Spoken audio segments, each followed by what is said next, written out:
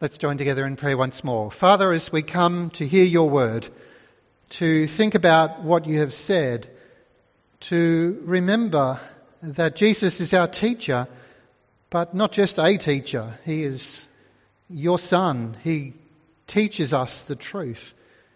He conveys to us all that you want us to know.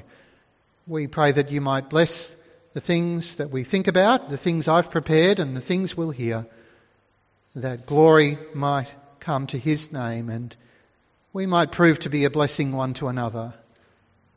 We pray this in his name now. Amen. Well, we move on to chapter 19 of Matthew's Gospel this morning. And as we do, I need to set before you something that relates to what was said last week about having a heart of forgiveness toward others.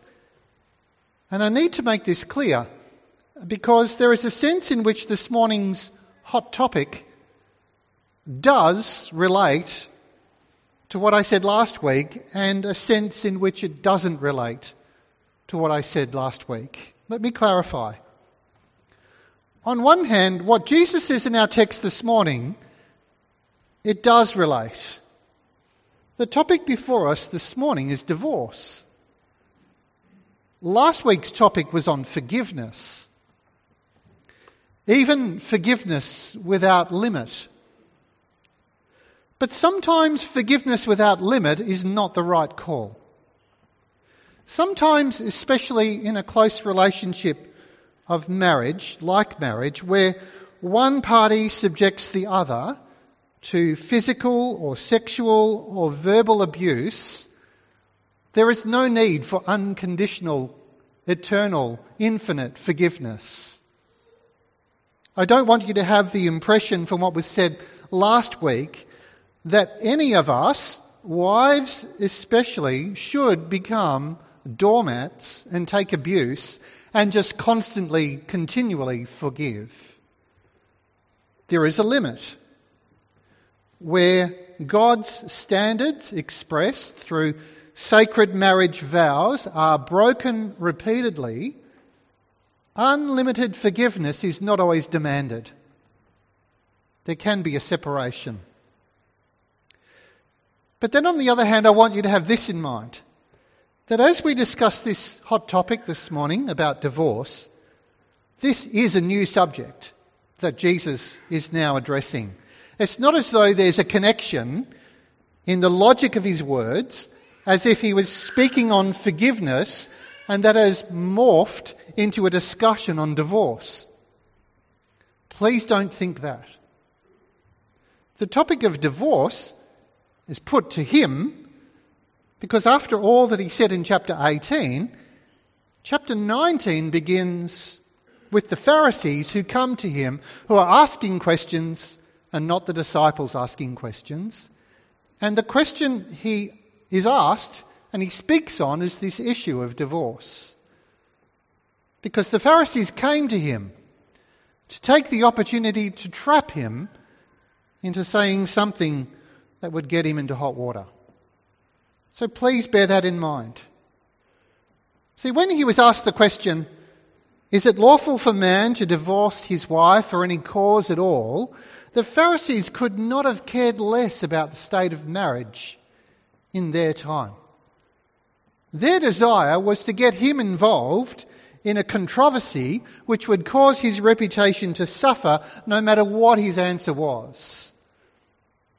But having said that, I also want to point out to you that Jesus was not backward in coming forward. He did not give an answer that would seek to save his reputation or cause the pressure on him to be lessened.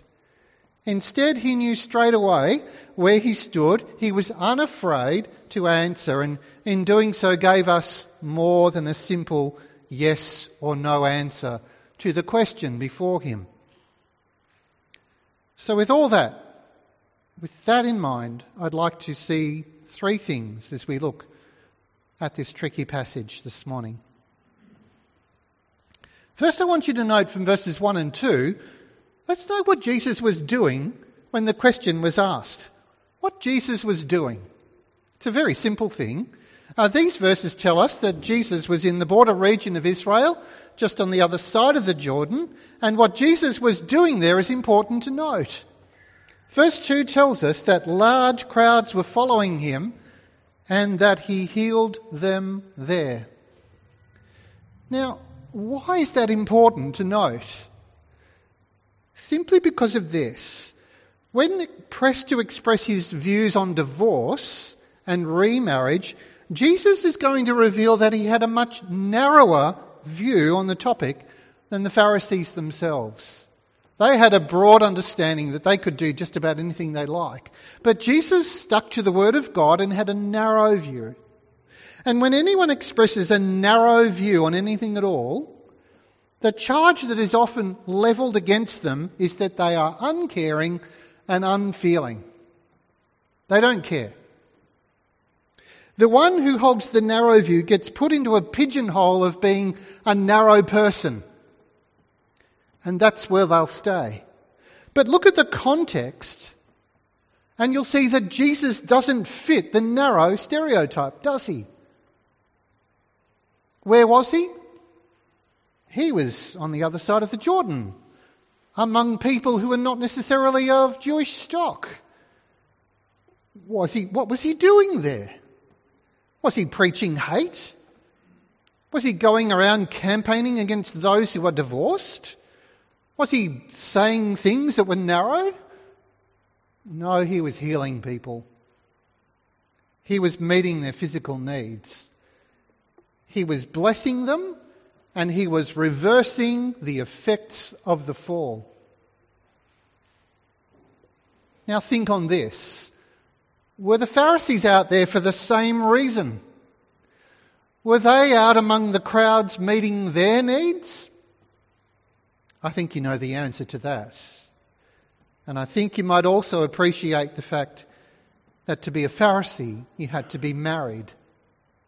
And Jesus, of course, was not married. And yet Jesus showed a greater sense of understanding of all that God said about marriage in the book of Genesis than the Pharisees were showing in their attitudes. And we'll see that as he sets forth his teaching on marriage and divorce and remarriage in the context of this question that the Pharisees asked in order to trap him. So having seen what Jesus was doing, that Jesus is busily caring for people, let's also note from verses 3 to 9 how he responded when the question was asked.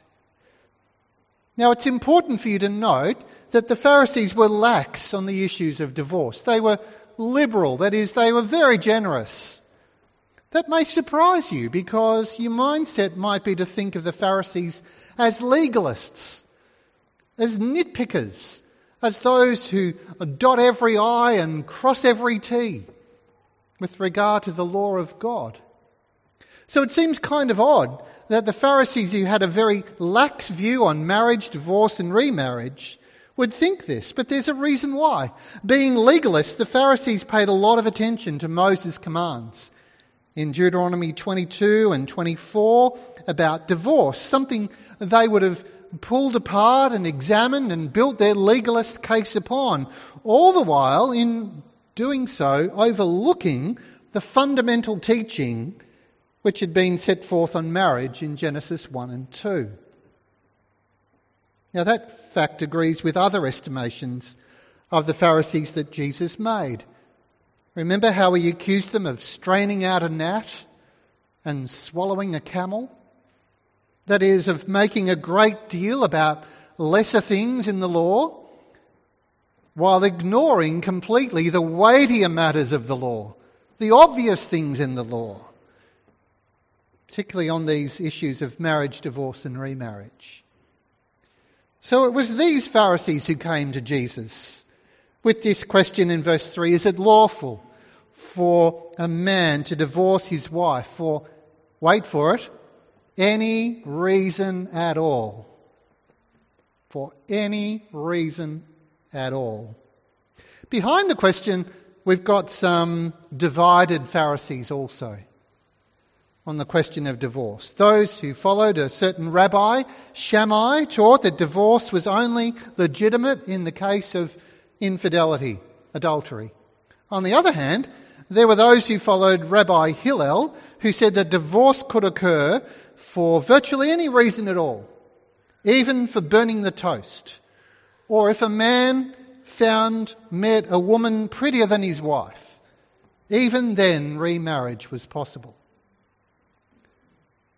So notice the loaded nature of the question. Can a man divorce his wife for any cause at all? Why would it be phrased that way? Well, because in Jesus' day, so also in ours, most men are usually the initiators of divorce.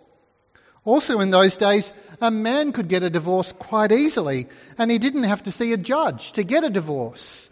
All he had to do was have 2 witnesses before him, write out a bill of divorce, and it was done.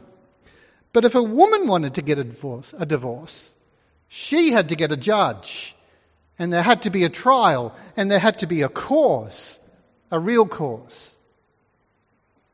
And so there's a real sense in which Jesus is here protecting the rights of married women in his reply.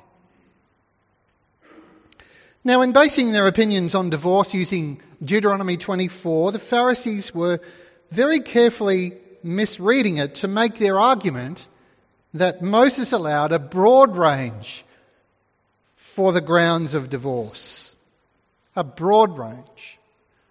But what did Jesus say in response? Well, Jesus took them back, as we've seen this morning, to Genesis 1 and 2. And he effectively asked them, what is marriage for? And what did God institute marriage for? And the answer isn't hard to grasp. God instituted marriage in order to create a union between a man and a woman who would leave their respective parents, and cleave to one another and so create a new family. And so in his response, Jesus quoted to them from Genesis 2:24, and then he added his own words, so they are no longer 2 but one flesh. What therefore God has joined together, let not man separate. And by doing that, Jesus taught that because God made marriage in that way, and for that reason, we are never in the position of lightly, flippantly, casually considering breaking up an institution which God has designed to reflect God's good design. We are not in that position to do so. We are never to take that lightly. So he turned on the tables on the Pharisees. He pointed out that in their desire to be so theologically correct, they actually managed to miss the main point of God's design for marriage. And he did that when the Pharisees thought that he was going to get trapped in their theological debate, or that Jesus was actually going to oppose Moses by saying, well, Moses was wrong when he said such and such in Deuteronomy. But Jesus, of course, didn't do anything like that. So not to be outdone and with an attempt to gain the upper hand that they just managed to lose, they came back to him with another question based on Deuteronomy 24. But why then did Moses say, give her a certificate of divorce and send her away? And again, Jesus found a way through that maze of a question. The matter, he said, was not that Moses gave a command that you must divorce, but there was permission for divorce, and there's a big difference. A command for divorce compared for permission. It was permission to grant divorce in certain circumstances. It was a concession to the hardness of their hearts. It certainly wasn't a loophole that you could exploit to suit your own needs and desires, as the Pharisees had turned it into, overlaying as they did the original command of God with layers and layers of interpretation. Want a divorce? No problem. Here's how we understand the commandment of God in the Scripture. Except, of course, when God's word was very plain, and you can't get much plainer than the 7th commandment, the one about adultery. that you shouldn't do it. Now on this, the Pharisees rightly understood the requirements, but they were just a tad too keen to inflict punishment where they thought it was needed. And so in his reply, Jesus not only pointed out their complete failure to understand marriage, but he also gave us biblical grounds for divorce. So we hear his words of verse 9. I say to you, whoever divorces his wife, except for sexual immorality, and marries another, commits adultery. Now here's the point where you or someone listening to this message on the podcast or on our website will be all ears to hear what comes next. Where do you think I'll land on the question of divorce? Well, fortunately, I don't have to make a choice. Our subordinate standard, the Westminster Confession of Faith, has already defined our position. And this is what it says. Although the corruption of man to be such as is apt to study arguments unduly, to put asunder those whom God has joined together in marriage, yet nothing but adultery or such willful desertion as can no way be remedied by the church or civil magistrate is cause sufficient of dissolving the bond of marriage. Two reasons, then, are given, two biblical reasons for divorce. One of them mentioned here, adultery. And it's not that divorce must happen when adultery happens, but it certainly can happen. And why did Jesus say this? Because he's all against fun and that he's unkind and he's narrow? Not at all. Because here he upheld God's good design, that a man and a woman should stay together. He held a high view of marriage. And brothers and sisters, so ought you hold that high view. Third, in verses 10 to 12, let's see how the disciples responded to the answer he gave. And they were, to put it mildly, gobsmacked. They were shocked. And why were they shocked? Because they had the same attitude as their contemporaries, as the culture around them, the teachers and the Pharisees. What? And so they say, in effect, if there's no escape hatch except adultery, for us to be able to get rid of our wives whenever we need to or want to, then it'd be better to stay single, wouldn't it, Jesus? It'd be better not to be married at all. Now, this is quite out of left field, but it didn't catch Jesus by surprise, which makes me think that he gave the answers that he did, not so much for the benefit of the Pharisees, but also for the listening, learning disciples, that they might understand. So in response to their response, Jesus not only taught they ought to have a high view of marriage, but he also taught that marriage is not to be neglected, even though it puts us some challenge upon us. It does require a demanding commitment, and that shouldn't surprise us or them. That's what marriage is. It requires commitment for it to work. It's a God-ordained contractual commitment between a man and a woman made in vows before man and before God. And it's hard. Adam and Eve experienced marriage in the beautiful Garden of Eden, where all was perfect and there was no sinful natures getting in the way. But ever since then, every other marriage has happened outside of the Garden of Eden, in a fallen world with sinful hearts. It's hard. But Jesus went on to say to his disciples that the option they suggested of singleness is harder by far. Celibacy is by no means an easier option. We're just not hardwired for it.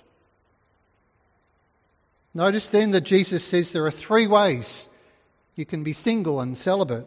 You can be born that way in the sense that there's been some sort of physical deformity that keeps you from being able to have marital relations and so requires a form of singleness.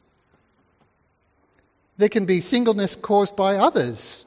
Eunuchs being an example. In many cultures, there were men who have the job of looking over the harem, the wives of the prince.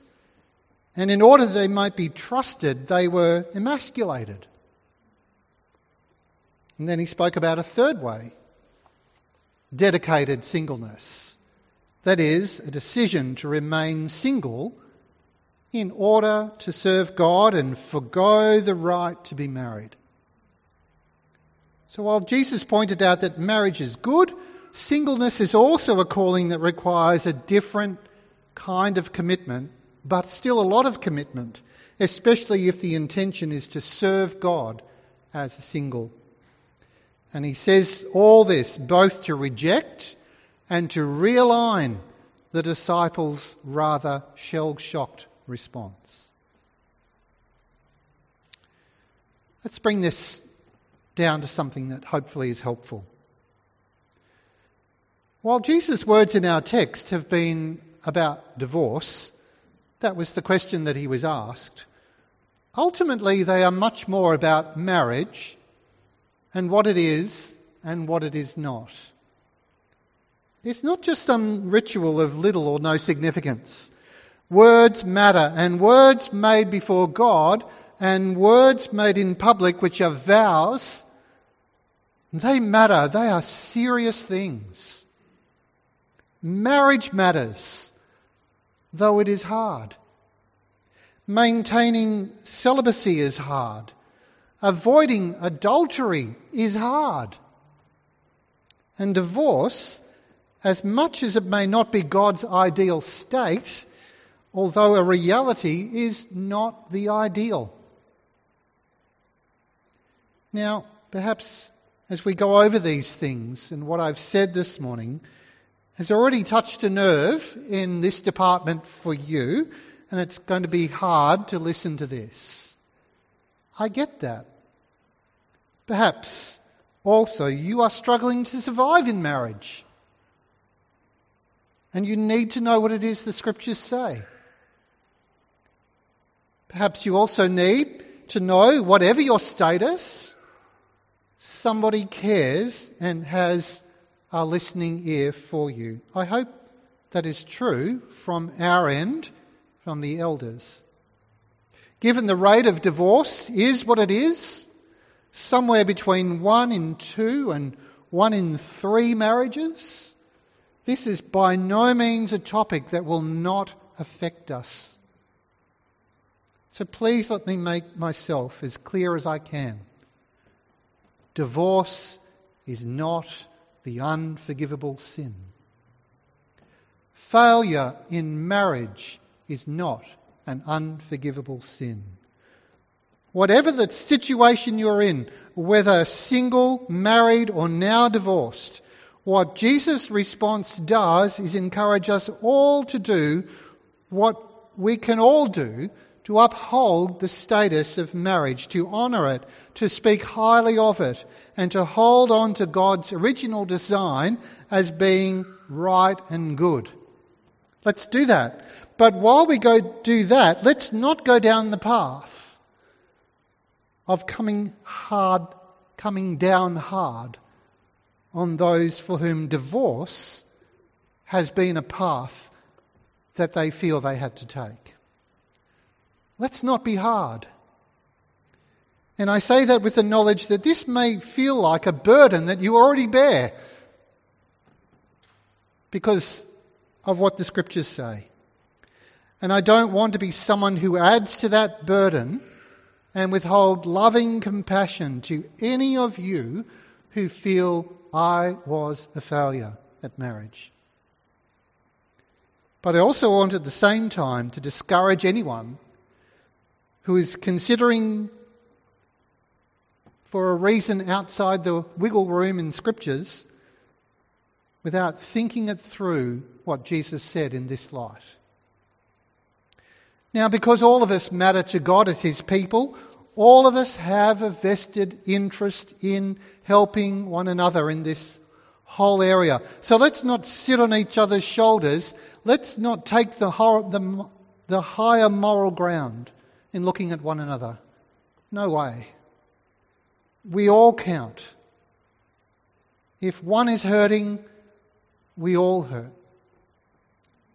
Remember the context? Jesus was out and about doing good to all. He wasn't in some ivory tower giving harsh rules. So must we also be, living out the gospel in a broken world. You win no one in the kingdom for being right when words are all you have. Especially when people, whether married or divorced or never married, are in such need, and the world is full of broken relationships, left, right and centre. But here we see Jesus, on the one hand, holding fast the truth of the Word of God, on the other hand, at the same time, ministering to those who are broken. I want you to hang on to that picture, because it helps us from acting and being like the Pharisees. And it encourages us to be more like our Saviour, who came to be the greatest by serving. Remembering what Isaiah said of Him, a bruised reed He will not break. So may God help us all to get this balance right as we think about the answer Jesus gave. Let's pray together. We thank you, Heavenly Father, that your word is truth. We glorify you for all that you said in the beginning when you brought man and woman together, Adam and Eve, and you joined them together, that first marriage, and you said that they would be one flesh. Your design is good and right. We mourn that sin entered the world, and with it, conflict and difficulty, especially in relation to being that one flesh. We mourn that in so many ways this world has turned God's good design upside down. And our prayer today is for one another. As we hear what Jesus says, we don't want to sit on each other's shoulders and become each other's judges. For none of us have been in each other's shoes at all. And yet for some of us, this is hard to take in. Perhaps a marriage was broken at a time when we didn't understand, or we had no other choice. Perhaps there was abuse. Perhaps there was impossible pain to deal with. We pray that you would meet whatever needs we have as we bring them to you right now.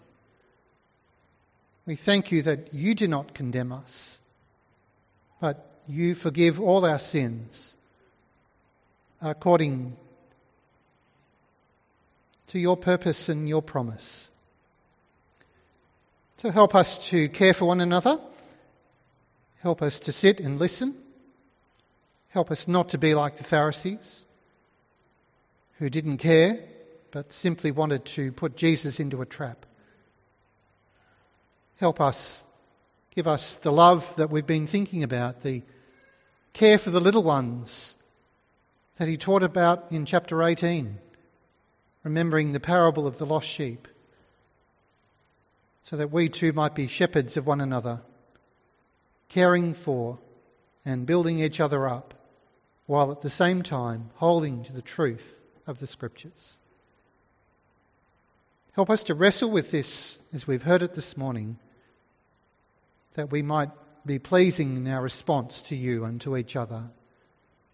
We pray in Jesus' name. Amen.